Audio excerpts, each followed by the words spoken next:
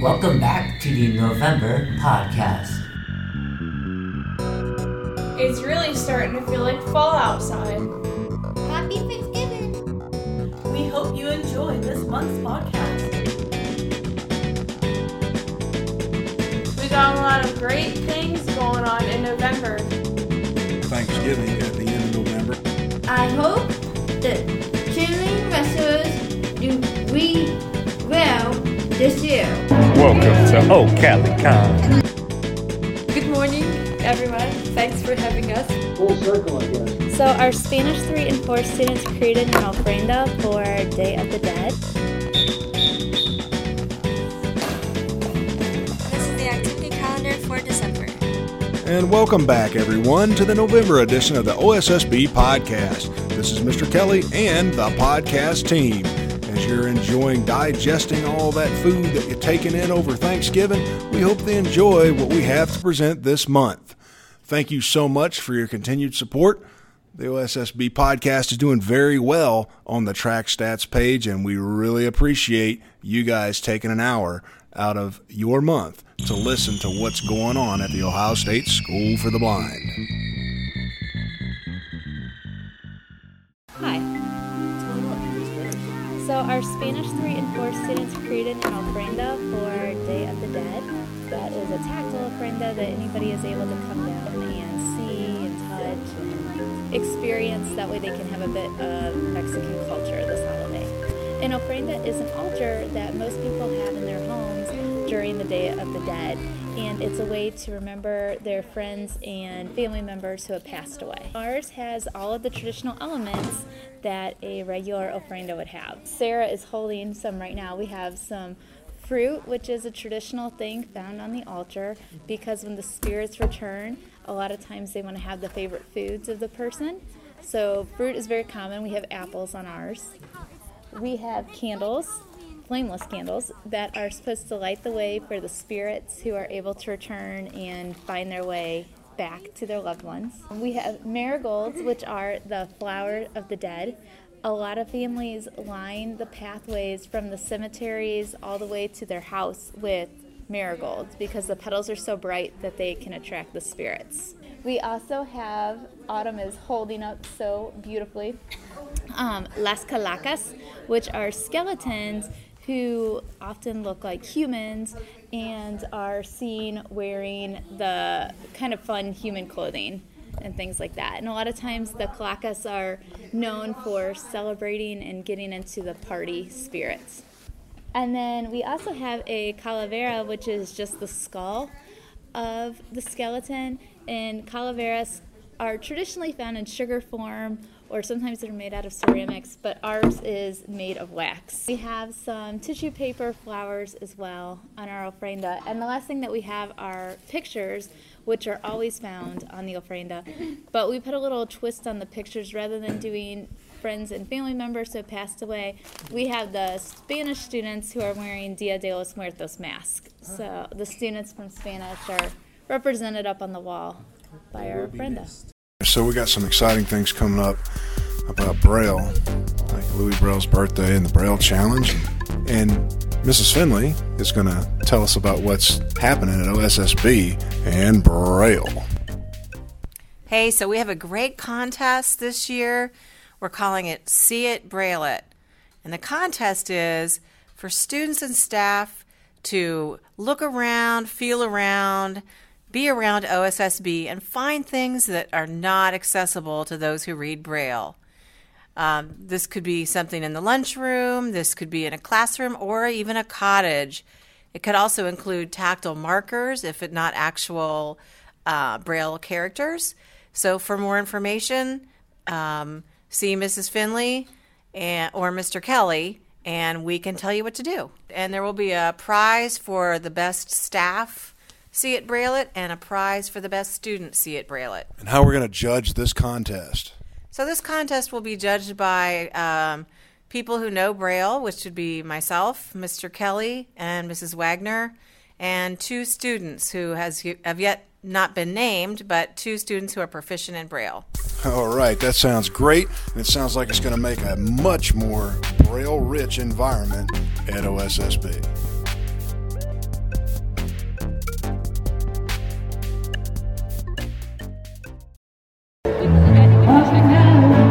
to OCaliCon. On November 13th, a few students from the Ohio State School for the Blind took a trip to OCaliCon 2018, where we got to meet and greet with a variety of different vendors and companies. We also got to check out some new technologies, such as the Braille Sense Polaris from the company named HIMS, which boasts a new and improved word processor and a top-of-the-line graphing calculator.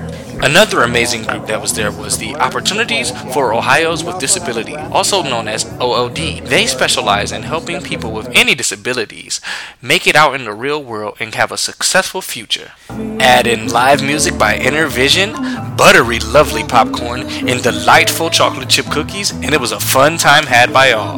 Thank you, OCaliCon. Can't wait to see you guys next year.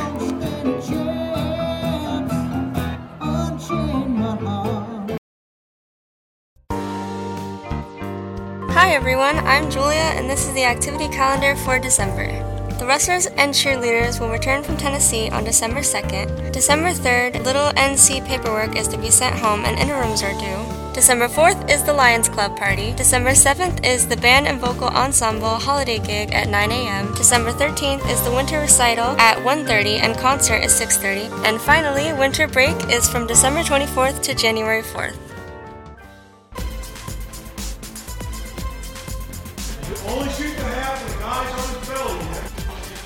It's the month of November, and that means it's time for wrestling and cheerleading to get started. Both teams gathered in the gym for their first practices in the second week of November, I believe. I have the opportunity to come and help out a couple of days a week. Wrestlers are coached by Mr. Heath and Mr. Lee. Cheerleaders are being coached by Miss Trott and Miss Swisher. Our wrestlers this year will be Carl, Evan, Ian, and Marwan. They're the Fantastic Four, and you can hear me in the background working with the wrestlers on shooting a half.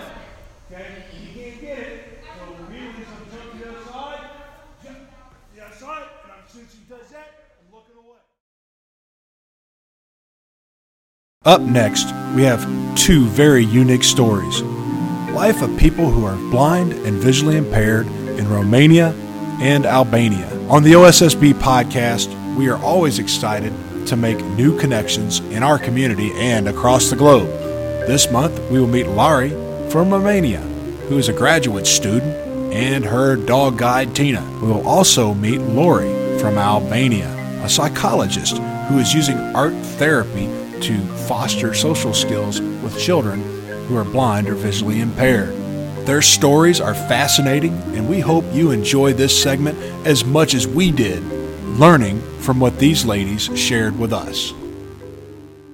Good morning, you guys. Our guests are Lorita and Lari.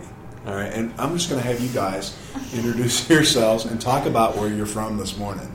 You want to start first? Okay, I will. So, good morning, everyone. Thanks for having us. First, I'm Larisa. My friends call me Lari. I come from Romania, and I'm here in a program called Professional Fellows, and I'm doing my internship at the American Council of the Blind, and I have Vicky Prean as mentor. And, well, in Romania, I'm a volunteer for the National Association of the Blind. In fact, there we have the main quarter in the capital, in Bucharest, but every city has a chapter or a branch, yeah? Mm-hmm. And I live in Sibiu, in the center of Transylvania, and Transylvania here is popular for Dracula, so you kind of know that I come from Dracula country. And yeah, I'm a volunteer and the vice president there, and I'm trying to work with blind people to teach them English, assistive technology, sometimes mobility trainings, and I study languages. I'm a PhD student. I kind of finished the first year. So this is my job. Next to me, there is Tina. She's my guide dog. She's 4 years old, but she's a guide dog from 2 years. Guide dogs are not at all popular in Romania. We have very few guide dogs compared with the US, and I'm so happy that I'm here and I met so many guide dogs and so many wonderful friends. And I guess that Tina will learn a lot of stuff here as well, like techniques and other things that we need to work upon. Well, in Romania, in Transylvania, in Sibiu, my hometown, the infrastructure is quite good. I worked for some local campaigns in order to have audible signal traffic lights. And this is challenging to walk in Romania with a guide dog because of the infrastructure and because of the preconceptions. People are not informed. Not all of them are informed about guide dog, and we are trying to inform people.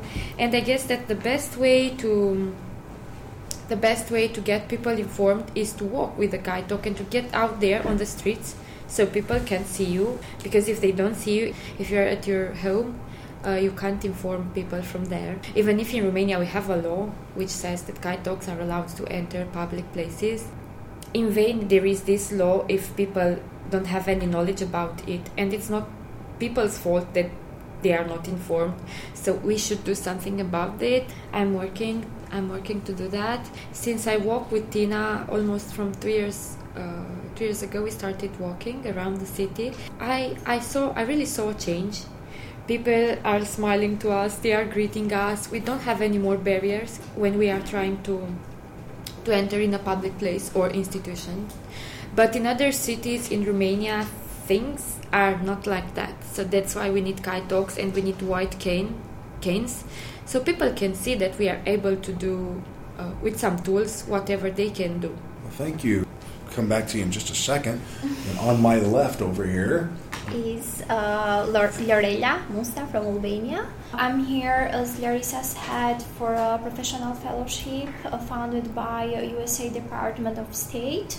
In Albania, I work as an organizational psychologist, as a trainer for personal development.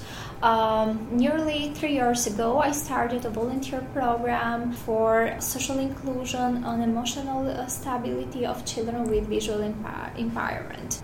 The program is called Social Artistry, Colorful People. The main activity are art therapy, handmade crafts, and paintings. So we don't work only with paintings or art crafts. We work mainly with social development skills. We have made a combination of psychologists and painters in this program. So are children who are visually impaired and blind, Yes. are they partnered up with other children who are neurotypical in terms of being in the public school setting, or how does that work?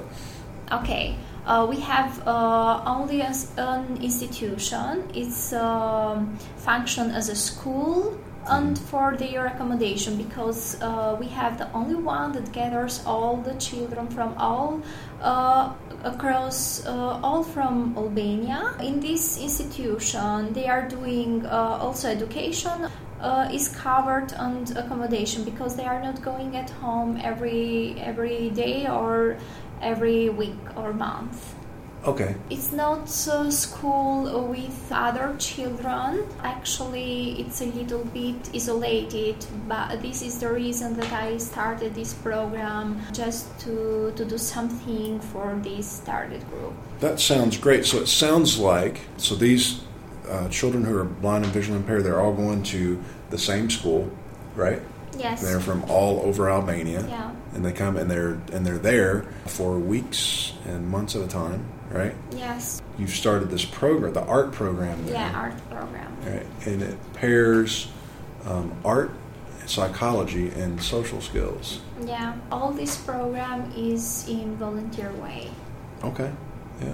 All We right. don't have any support from government or from the other.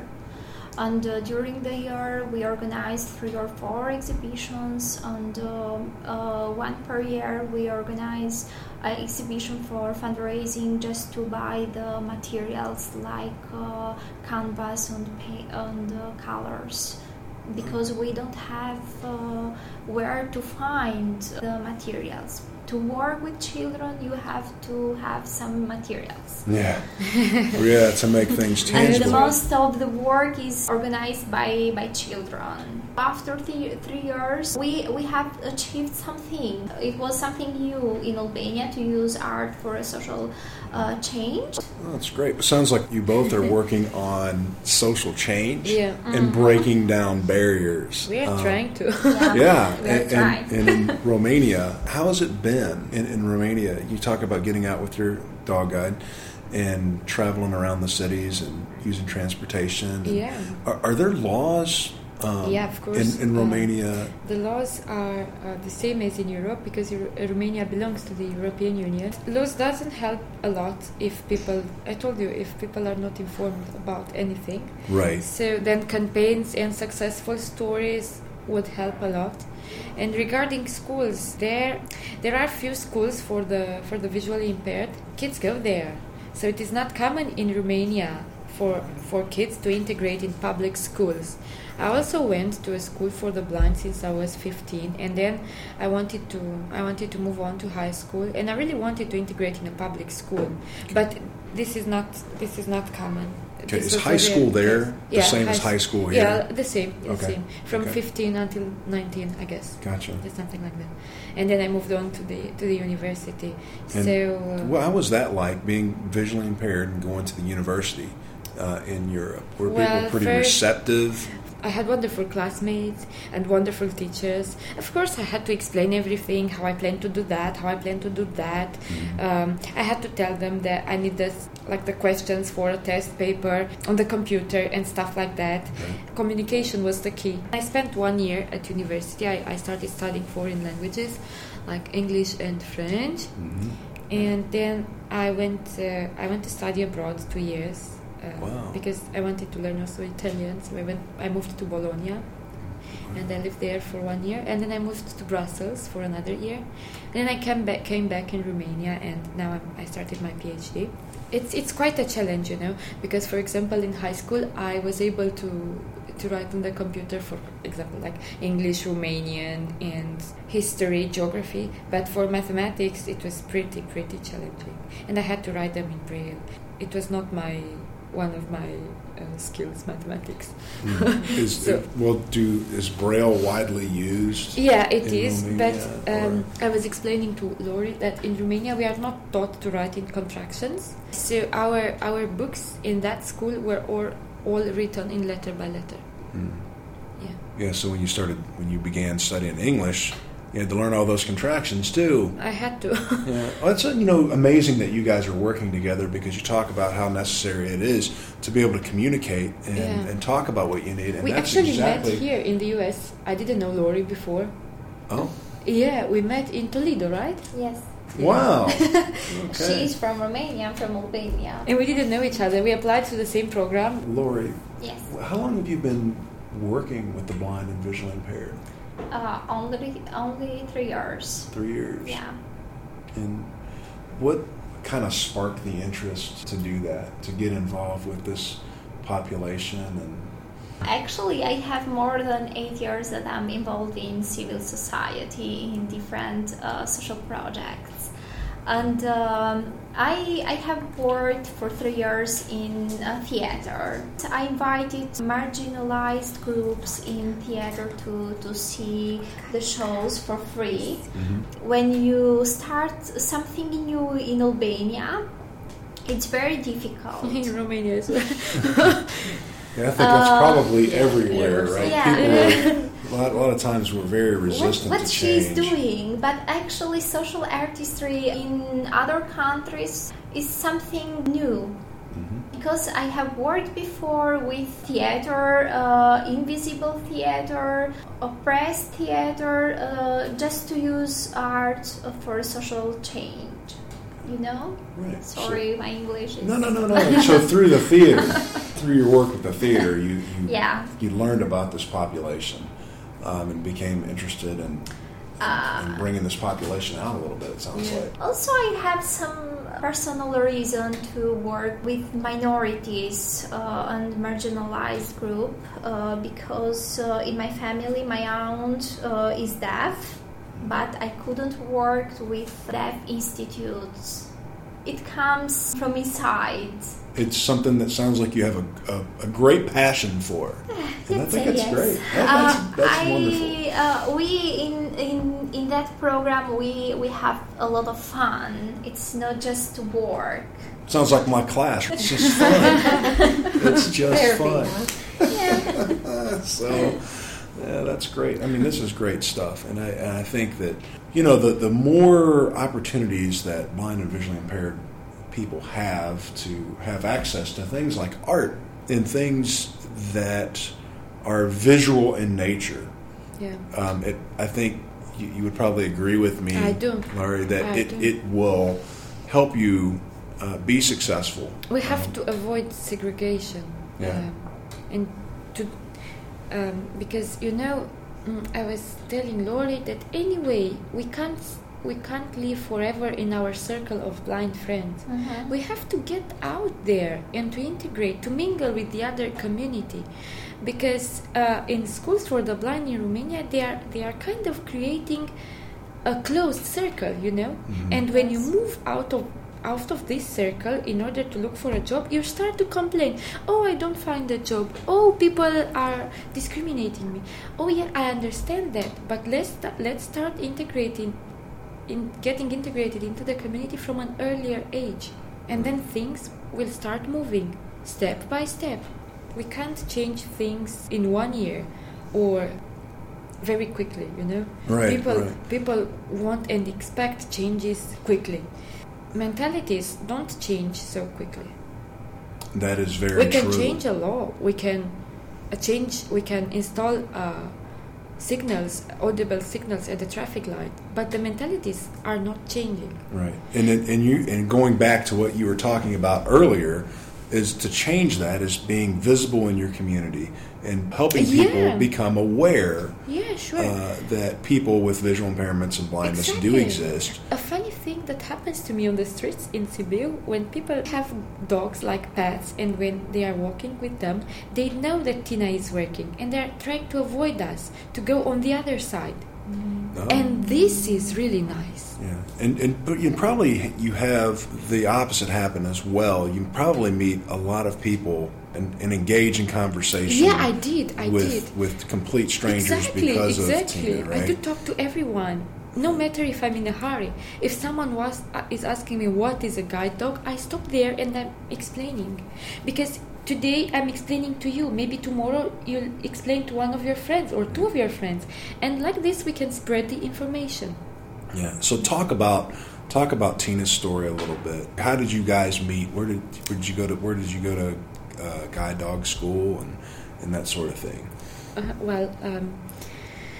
Tina's story is a bit different from other dogs, because I know that here guide dogs live in a family first, and then they move to the training, and then to their owner. Am I right? Yeah. Okay. Yeah, exactly I have right. Tina. When I came back from Italy, my parents wanted to get me a welcome present, and they asked me, "What do you want as a present?" And I said, "Oh, please, I would like a pet, and I'd like a Labrador that I could work later in order to become a guide dog." So I have Tina since she was 2 months or something like that. Mm-hmm. And then I moved in Brussels, and my parents stayed with her at home, and they started to work with different trainers in order to teach her basic stuff. And then we moved to the specialized training, and I worked with the NGO in Romania, which is called Angel Dog. Okay. And there is someone who is training guide dogs, and I worked with him. He came to our place to teach us routes, but I got involved 100% in Tina's training. So I didn't go to a guide dog school and say, "Hey, I want a dog, please give me this dog," and then I went home. No, I worked with her sometimes day and night, and with the trainer. And after the trainer left, I had a lot of family support. My dad was walking with me miles and miles, and explaining to me the central area and everything that I needed to know in order to go to the university, to the NGO, to the supermarket, to drink a coffee, something like that. And really, we spent, I'm not exaggerating, but hundreds of hours on the streets, and he explained to me everything. And also the trainer, he got very involved, and we were meeting often. and I was calling him, what do I do in this case, what do I do in that case. I was reading many materials on the internet. I had friends in Italy and in Belgium who were guide dog users. I was asking them a lot of questions, and these days I'm asking Vicky a lot of stuff too. So it was a hard work, but the big achievement for us is that we managed to travel together, and she's a great dog. Sounds like you make a great team. She loves working. Every morning she's waking up and she's like, hey, I want to work. When she sees the harness, she's really happy. Yeah, she's playful, but she settles quite fast. Going back to Lori, Yes. how do you envision your program growing from what it is now? Where do you want it to be? What is your your big goals? Big goals is to find something after they finish education in that institute. They have nothing to do, just to go in their home, their cities, and government doesn't do anything for this target group. So there's no college, no work, No, anything like that? no, anything. And with the group that I'm working, I have to advocate for them to go art high school and in University of Arts. I want to do that I can do for all the children, but I can do for most of the group that I work. And you sort of getting your students to buy into those advocacy skills themselves, I imagine. Also to develop, as I mentioned before, to develop social skills.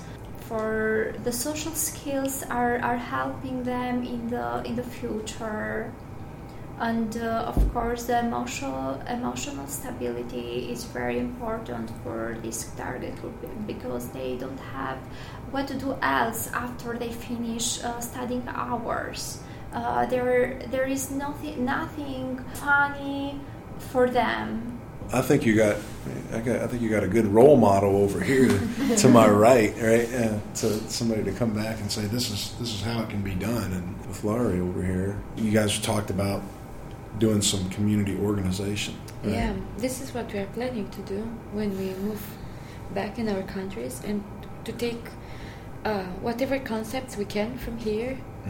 And to start to implement them there, and to start talking to people and gathering them. That is wonderful. This is a wonderful story, guys. I really appreciate you taking time to reach out not only to our school here, but going out on the podcast. I mean, it's some of these get over 800 plays a month. Wow. So you got a pretty big audience out there. Yeah. So I really appreciate that. And Julia or Jeremiah are also sitting here. And do you guys have any questions? I just want to know, how old are you, Lori? Me? Yeah. I'm 25. And Tina is 4. Yeah. Tina is 4? Yeah, Tina is 4. But she looks very young. Everyone is telling me, oh, this is a nice puppy. Well, guys, she's not a puppy anymore. Well, really, thank you for these amazing questions and for talking to us and for being interested in what we are doing. Thank you so much for offering us this opportunity. Thank the American Council for the Blind for having you guys over. Yay! Special thanks to Vicky and Peace. And for Lori Kaplan for bringing you around the school. Thank you. Thanks, Lori. Looking forward to having lunch today, maybe. And sampling some school food. We are going to feel like students again. Hey. Like kids again. It's a good feeling. It is. It's always, if you're a kid at heart, it's always good to feel like a kid again. Yeah. Thank you. And greetings to all of the listeners.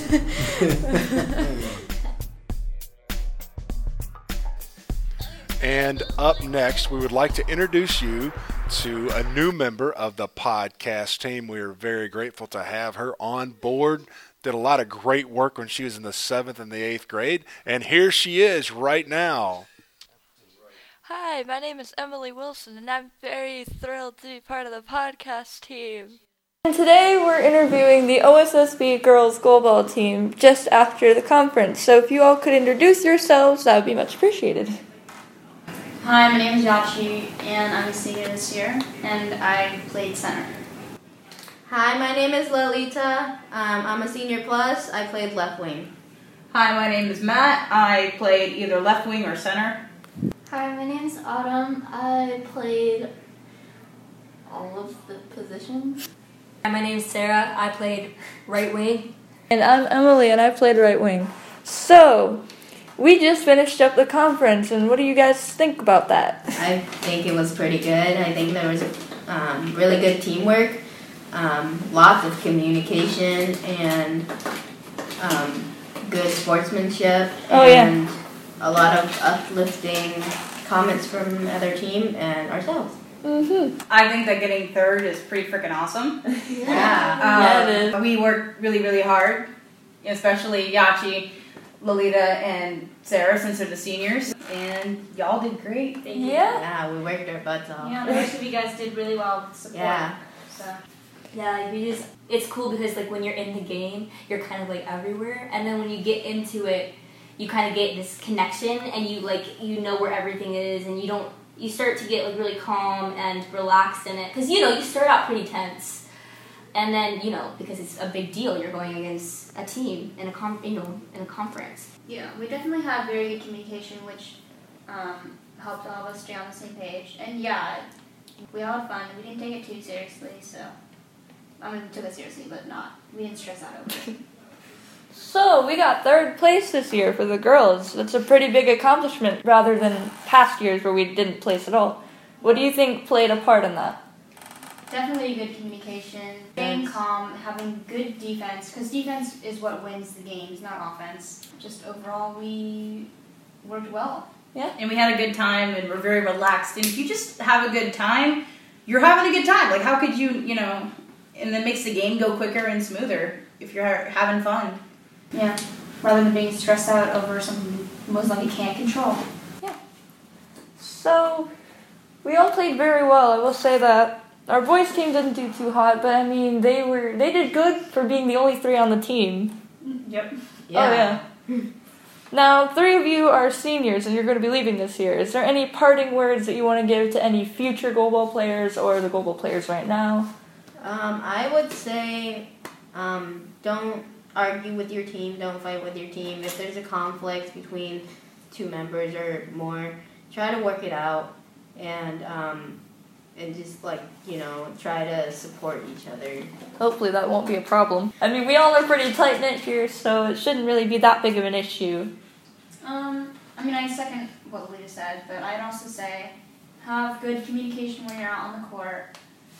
Remember that defense wins games, and also especially for the upcoming players, just to remember that not everything is on you, and it's a team sport. It's not a one-on-one. So just remember that, if someone scores a goal on you, whatever, it's fine. You'll be okay. You have two more people who have your back on the same side you're on. So don't stress and don't take things too hard. Mm-hmm. So. And when you're in a game, don't it's going to be easy to get mad at oh my god, why did you get that? I'll have that moment. You kind of have to think hey, they're stressed too. And they're feeling exactly what you're feeling. And if you mess up, you got to support each other, because if you start pressuring that person when they're already under pressure, that's just going to make it worse. So you definitely want to support each other. Even if you mess up, be it's okay. We got this, Not I completely agree with you, but it's also, you said defense wins games, but you also mentioned relaxing and staying calm. Is there any advice you can give about how to do that? My advice would be to focus on the thing at hand. So if the ball is coming at you, focus on laying out and listening to where the ball is. In that moment, don't think about, where should I throw when I get this ball? Think about, where do I need to lay out? And think about, I need to lay out. Sometimes I'll tell myself in a game, if I hear the ball, just in my head, to lay out, because sometimes I'll forget, because I'm focused on where the ball's coming at, not getting down on the ground. So focus on one thing at a time, compartmentalize, Definitely don't let outside things distract you. And also just communicate with your team, because most likely they're going to feel very similarly to what you're feeling at the moment. So if you guys support one another, you guys can help each other relax. So yeah, definitely. Like I feel with the support, you definitely like it's like Matt earlier when we were playing, he would calm me like you got this, and it did. It helped me play a lot better against Missouri because it helped. And when you calm each other, it's very relaxing, and it's like, yeah, you're right. I gotta trust these people when we play. Mm-hmm. So it's all about reassuring each other that that's what you got each other, and you gotta reassure each other that it's gonna be okay. Yeah. I try to pretend that I'm at home and focus, and I give each different team play, like on the other opposing team, I give them each a name of a player that I would go against at home, because I'm like, oh, that's just them, and just try to get a feel for the court and just think that you're at home in Ohio playing against your team. Yeah. I know I personally, when I'm playing, I tend to panic when the ball hits me, but then I realize it's just the ball. It's not going to hurt you, and if you catch it, it'll be gone. That's my... Yeah, you want to be able to find something that works for you, especially like early on, so that you can not stress about the little things and focus on, having fun and playing a game and not stress about these distractions around you. Okay, so that's pretty much what our weekend has been. The girls took home 3rd place. Our boys didn't fare too well, but they did their best. That's all we can say. And thank you all for doing this interview. I appreciate it. Yeah, we're gonna miss you, Yachi, Sarah, and Melita. Yeah. Guys, good luck to the future team. Yep. 1, 2, 3, Panthers!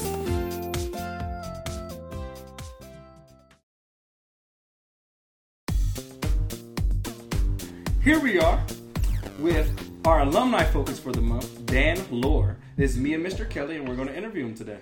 How you doing, Dan? How y'all doing? Doing great, man. It's so great to have you on the podcast. I remember you when you were in high school, so it's good to catch up with you again. Full circle, I guess, right? Yeah, full circle. So, you were helping me when I was doing my student teaching, actually it wasn't student teaching, it was early field observation with Susan Bratton back in, I believe it was 91. 92. 92. Well, the 91, 92 school year. Gotcha. Yeah. Somewhere around there. So, Dan, when did you first attend OSSB? Well, I started at the school in early January of 79. I wasn't quite 6 years old yet. Okay, so kindergarten? Yeah, I was in kindergarten. Seal Perano and Mary Butler were the first two teachers that I remember. So Miss Perano was teaching kindergarten back then, huh? Yeah. Okay. How big was your kindergarten class back then, Dan? Some of those days were kind of a blur, because there was a lot that because I think they actually combined that year. They may have, and I could be wrong in this, but they may have actually combined kindergarten and first grade. I don't remember. Yeah, I was in a few different combined classes back throughout. I think at one point 4th and 5th when I was in 4th and 5th grade. I think again when I was 2nd and 3rd grade. I think at one point 5th and 6th, something like that. Yeah. So were you, but yeah, there were a few of those that were combined like that. Were you living in Toledo then? I am from a little tiny place, a little town called Nevada, Ohio. Nevada. It's a town of about 800 people. They're about kind of way out in the middle of nowhere. Right. Nevada? Yeah. So it's spelled like Nevada? It's spelled like Nevada. But we called it Nevada. Okay. So you say Nevada, I say Nevada. Right. Exactly. Come on, you're supposed to say Nevada, and I was going to say Nevada. Right. Tomato, tomato, right? Nevada, Nevada. Tomato, tomato. Yeah. Tomato, tomato. So what caused your eye condition? Retinopathy of prematurity. I was born 2 months premature. I think I weighed like 2 pounds 6 ounces at birth. So it was old, too much oxygen. So were you completely blind, congenitally blind since birth? Yeah, I had some light perception out of one eye till I was about 14, and then I lost that. But I think I was like 14. Gotcha. So you were an hour north of the school, so were you always residential when you were going to OSSB? Always residential. Gotcha. What was residential like back then? Like, did you guys get to go on different trips and stuff? Oh yeah, we did. We got to go to a lot of different places. There was some of the ones that I remember, going through. There was an ice cream parlor, Farrell's ice cream parlor. I don't know what it is now, if it's even still there. Used to be in the old building in the basement. We used to have a skating rink, and then I think they ended up building something else. Once they fixed that, they ended up building a rec center down there. Is that where the bowling alley came from? Yeah, actually, the bowling alley was there. Yeah, before I was. When it worked. We'd go to like different stuff at Ohio State, musicals, plays, that kind of stuff. We did a lot of that kind of thing. So as you got older, did they let y'all get off campus and do things? You got a little more responsibility? Oh yeah. As obviously, as you progress, through as you get older and you mature, quote unquote. We're still waiting on that. I think I got off-campus pass when I was like 13, 14, something like that. And then it was sort of a progressive kind of thing. As you acquired more skills, you learn, you gain more privileges. And I think by the time I was at the end of my junior year, beginning of my senior year, I earned my unlimited off-campus pass, which obviously gave me pretty much the run of the city if I chose to take it, which I did a couple of times. Yeah, so you can go anywhere, huh? Do they still do the unlimited pass, Andre? No. I actually heard a story. One of the old O&M instructors actually told me a story of a girl who got her unlimited pass, and she went down to the Greyhound station, bought a bus ticket to something like Pittsburgh or something like that, and went to go see her boyfriend. Uh-oh. All right. Maybe that's why you don't have unlimited pass. Maybe not. Yeah, I think that was actually before my time. Yeah, she stretched out that word quite a bit. So did you guys have curfew, like, as you got older? We did. Up until I was about, like, 12, 13, something like that, if I've got this right. See, the dormitories were divided in the long hall. Some of the old school Panther Nation people from way back will remember this. You had the long hall and the short hall, and we call them the cottages, Mm-hmm. And they were generally divided by by age, and in some cases by physical capabilities or mental capabilities. And the curfew varied depending on where you were, as far as in the dormitory, and it also depended on like your age. Okay. Because I remember, starting out, my bedtime, from the time I was 5 to about the time I was like 9 was like 9 o'clock. Mm-hmm. So then you start adding on, you get 10, then 11, and Right. Okay. And then y'all stayed the weekends back then too. When I was starting out,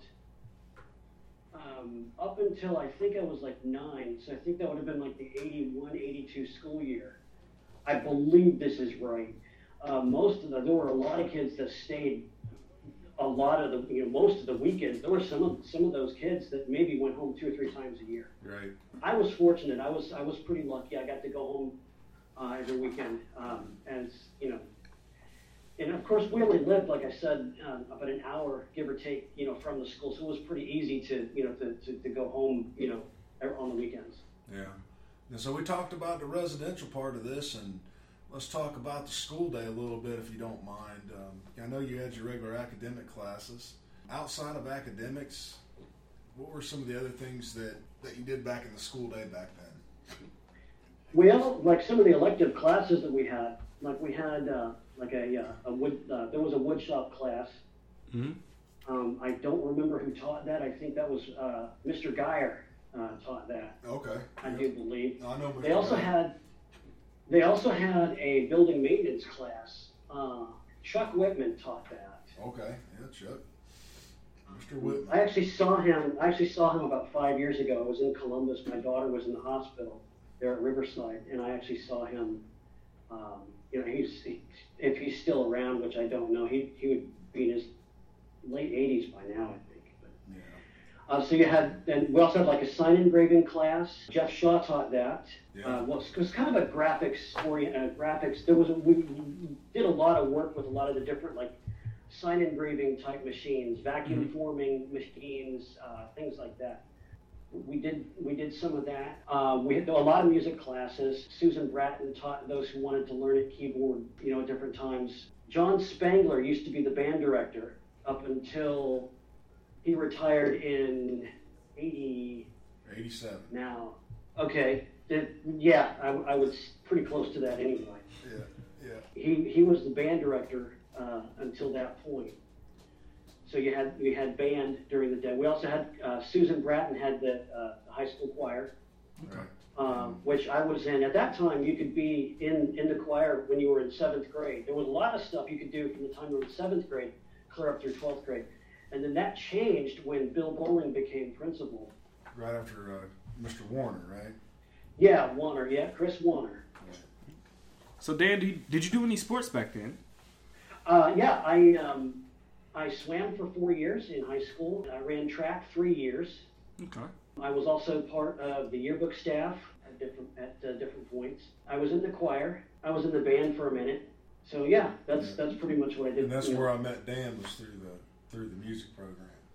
Because when I was getting my music education degree, I was going out in a different classrooms and learning how it was being done. And so I worked with Susan Bratton. And Dan had a better Braille and Speak than I had. I had just gotten it that year. I had the old Braille and Speak Classic, and I think he had the 640, wasn't it? I had I think so. I think that's what it was. I had the 640, and we'd be leaving the choir room or whatever, and I'd have to stop by my locker to get my Braille and Speak so I could do my homework or act like I was doing my homework or something. What other technology did you guys use back then? We had they had 3 or 4 Braille and Speaks that the librarian at the time, Beverly Kessler, would sign out to those of us who proved proficient at them. Which there were actually at that time there were only a few of us that were totals who were using them. And I think the library had like 3 or 4 of them that they would check out, and they would kind of keep tabs on who had which one, you know, because obviously you're gonna have class work on it and you know that kind of thing. So you make sure to get the same unit every day. Right. Yeah. And then later on, I got my own. Probably about a couple months into the school year, I proved myself proficient, which I had actually already done sometime before. So I got my own probably about just into my senior year. And so we had those. We had a Kurzweil personal reader, the old Kurzweil personal reader. Yeah, I remember those. That was a standalone unit with a flatbed scanner. Had the old Deck Talk speech engine. There were several, we had several, of course this was pre-Windows, so, DOS computers, which I didn't really take computer classes. I did for a while, but they focused mine more on adaptive technologies. I had my sophomore year, I took a class with, he actually taught math and science in the elementary grades, Don Haynes, who is actually a well-known musician, in and around the Columbus area. Fabulous piano player. And an alumnus of the School for the Blind. And he taught me kind of sort of, a lot of, the early entries into adaptive technologies like Braille and Speak and that kind of thing. So I learned a lot through him and, a lot through trial and error, really. Right, yeah. So armed with all these skills, what did you do after high school, after you graduated from OSSP? Well, let's see. Well, life happened pretty quickly after graduation. I got married. About like a month and a half after graduating. So then, just about a year later, actually not quite a year later, My first daughter was born. I've done, I sold pizza for a while. I worked at a Pizza Hut, taking phone orders, carry out delivery, dine-in orders over with a computer using a terminal program. Okay. And I had an old 486 computer that was set up to emulate connect to their mainframe, to their system, so that I could input the orders into the system. And then I did that for several years. And I worked in another call center as a kind of like a retention sort of specialist. People would call talking to me, wanted to cancel one of the services that the company I worked for was selling, and it was my job to try to get them to keep the service.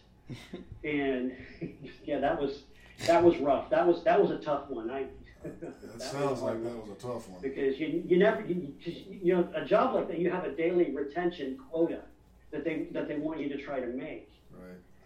And it was rare that I actually made it. And yeah, I bet. Yeah, so if people don't want the service, they don't want it. So would you say OSSB prepared you for all of these jobs? I would. I think OSSB gave me the foundations, obviously the foundations to start with. Mm-hmm. And then I think a lot of it, Andre and Dan, I think a lot of it is also just applying. You can have all the education in the world. Okay. But it really doesn't mean anything unless you're put into situations where you have to use what you've learned, where you have to apply what you've learned. I had to grow up fast. Yeah, and you realize what you find out too when you find out how much you don't know, but you also find out how much you do know, and you find out real fast, and you better find out real fast that you're gonna you apply the skills that you're taught, and generally you're gonna do all right.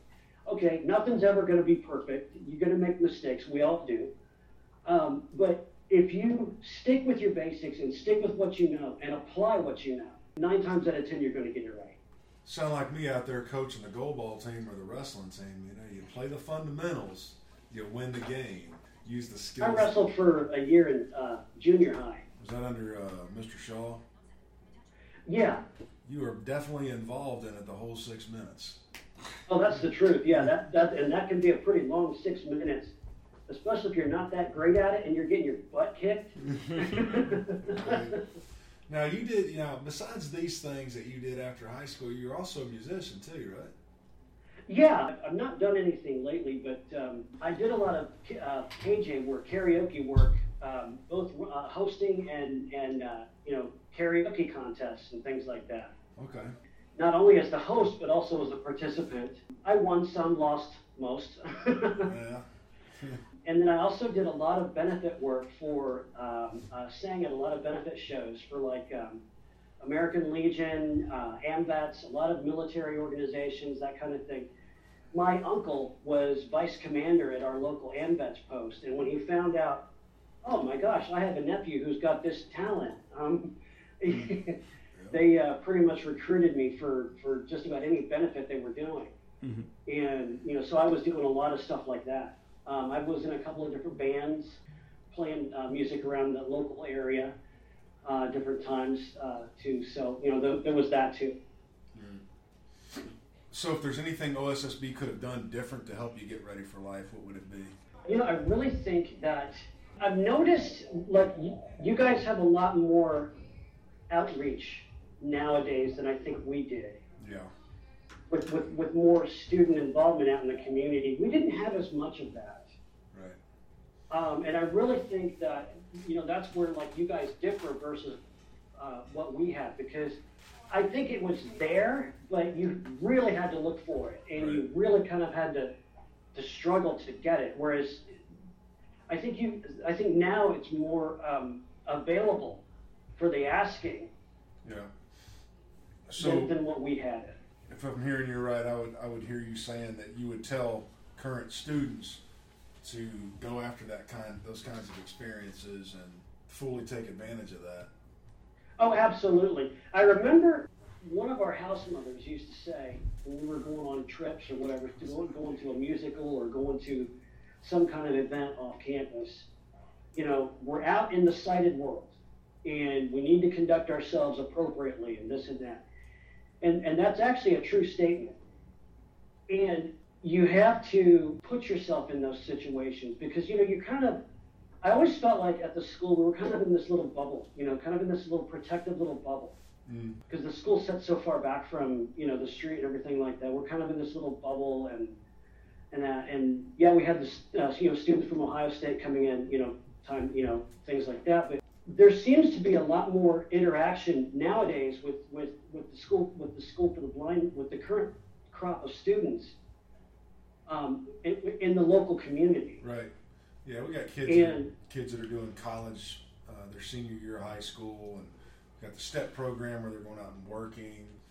And some of the kids we've had kids in the past that are getting jobs working right next door, working right around campus. You know, Canes and places like that. Yeah, see, now we had some of that, but not very much of it. I won't say it was necessarily discouraged, but it wasn't. I don't feel, and okay, this is personal opinion only. It wasn't necessarily discouraged, but it wasn't exactly encouraged either. There were some students who did have off-campus jobs, but not really all that many. Anything you want to share with us? Any particular memory, or you want to say hi to anybody or whatnot? Well, I don't know if I know anybody there anymore. Just well, Miss Morano and Miss Butler are both still here. Well, my best to both of them, and I think I actually know your Miss Finley. No. Yeah, I think she was there when I was there, so I know her. Hello to her. Hello to Phil Northrup. He's still here. I'll never forget what they taught me. Just there because they were just really cool people. Maybe particularly, I'm trying to think if it was her or if it was Miss Finley, or there was a couple other substitute teachers that were actually very strict with us, which was probably good for me because yeah, you needed it. Yeah, well, okay, yeah, maybe a little bit. I kind of was a lot of people who knew me back in the day. I was a bit of a class clown, and sometimes my mouth wrote checks I wasn't able to cash, but I guess you'll have that. Right. Well, you know, that's all right though. You're being a risk taker in a sense. Life is a risk, and right. The way I see it too is you have two choices. You can either get out and live life and let it kick you around and get back up and just keep fighting the fight, and you'll eventually get there. Or you can lay down and just let it all pass you by. Right. You know, me, I choose to live, you know? Right. All right. Well, thank you, Dan. Wait. Oh, sorry. Go ahead, Thank Andre. you. Thank you, Dan. Thank you, Andre. Thank you, Mr. Kelly. Yes, sir. Thank you, Dan. We'll certainly stay in touch. Absolutely, man, and go Bucks. Go Bucks. And this one will be coming out on November the 30th. So I'll be looking forward to it. Be watching for it. And thank you for your time today and what you had to offer. The Alumni Focus for the November podcast.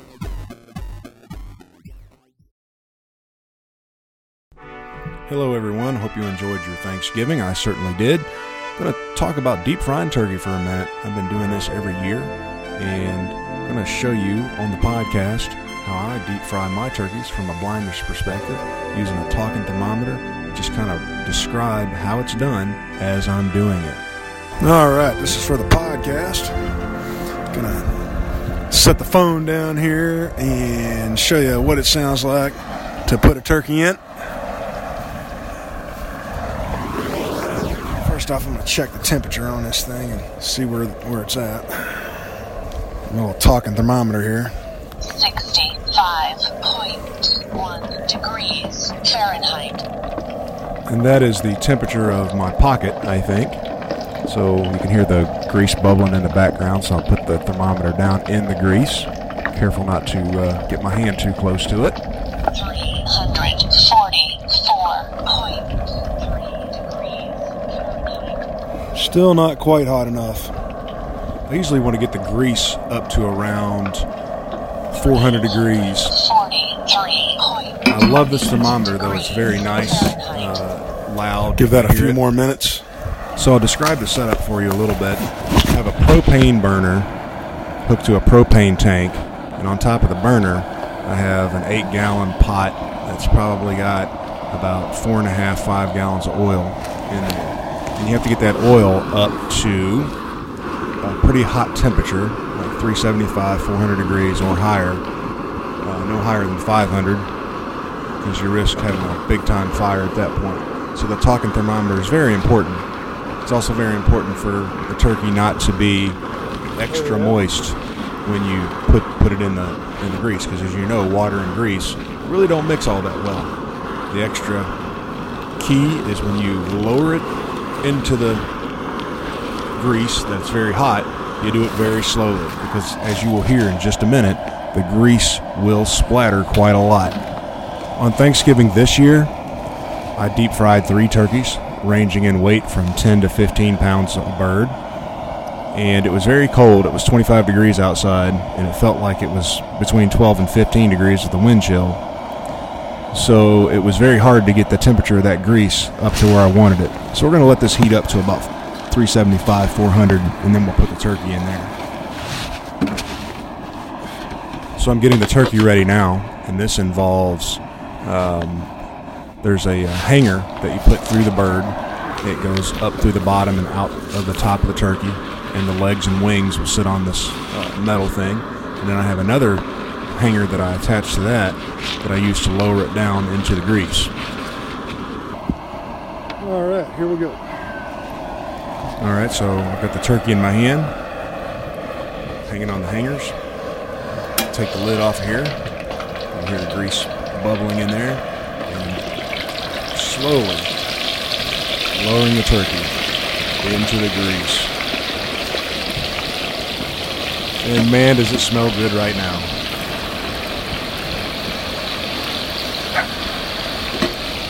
It's down. Just heard the thing hit the bottom, the metal. Next thing is to close it up and let it cook for about 2 to 3 minutes a pound.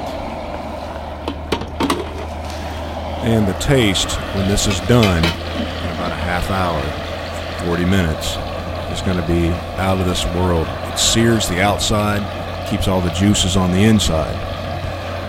And one thing I will let you know, that when you're working with hot grease, it can be very dangerous. The most important thing that you can do, if you can see or not see, is constantly monitor that temperature and make sure that it stays below 500 degrees. And when you're cooking a turkey, it's once you put the bird in there, it's going to stay between 300 and 400 degrees. So there you have it, folks. Cooking deep fried turkey on Thanksgiving. This is Andre. This is Mr. Kelly. And we would like to thank you guys for spending another hour with us this month.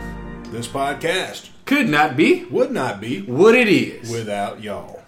So let's tell them what we got coming up next month. Next month is December. It's going to be a short month. We will bring you highlights from the winter concert. We'll talk about wrestling a little bit, cheerleading a little bit, and maybe meet some new students or older students. And we will meet some of the folks that we met Miss Rashana back in September. So we're going to get back to the front office and meet a couple of more, or one more. We hope you guys really enjoy. And we'll see you next month. Gobble, gobble. Turkey.